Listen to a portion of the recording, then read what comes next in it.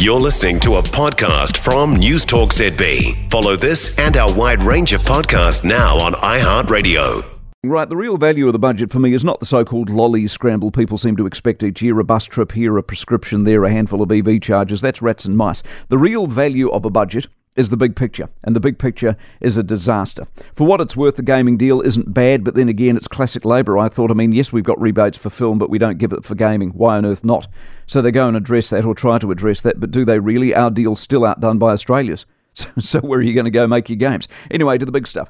There's more debt. Much more. The government has to go to the bond market for billions more, in total $120 billion. Deficits are worse than forecast. $7 billion in the red this year, $7.6 billion in the red next year. If they're lucky, they might see a surplus, and it's razor thin by 2026. Astonishingly, they see inflation still dropping 3.3% next year. We will have to be in one more almighty recession, as far as I can work out, by then to kill demand, because with the government spending, I can't see how it doesn't stoke inflation. They're forecasting lower tax takes for the next 4 years. So there's more spending, less tax, more debt. What a combo. GDP growth. Next year, 1%, 2.1% by 2025. I think we're guessing at anything beyond that, aren't we? But for this year, they see 3.2%. I don't know how, unless it's spending. And if it's spending and it leads to growth, it fuels inflation. Yes, tourism helps. Maybe immigration does as well. But I tell you what, it's an heroic number.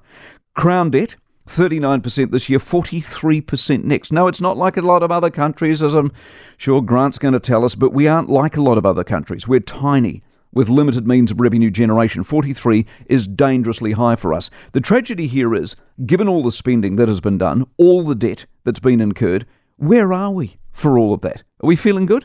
We growing well? You know the answer. Small credit to Robertson. I think I called it right. There was no rabbit. There was no election splash. For a spendthrift like him, he contained himself when presumably he must have been under enormous pressure to go for broke and try and save the election. In that sense, in the handout, the lolly sense, it was kind of underwhelming. And that's actually good, because when you see those big numbers, the big picture, we are up you-know-what creek, and I don't see a paddle. For more from News Talk ZB, listen live, on air or online, and keep our shows with you wherever you go with our podcasts on iHeartRadio. If you enjoyed this podcast, you will love our New Zealand Herald podcast, The Little Things, hosted by me, Francesca Rudkin, and my good friend Louise Airy. We focus on all the little things that you can do to make a positive impact on your life and to cut through the confusion from the health and wellness industry. Join us every Saturday to hear from the experts for all the tips and advice you need. Just search The Little Things on iHeartRadio or wherever you get your podcasts.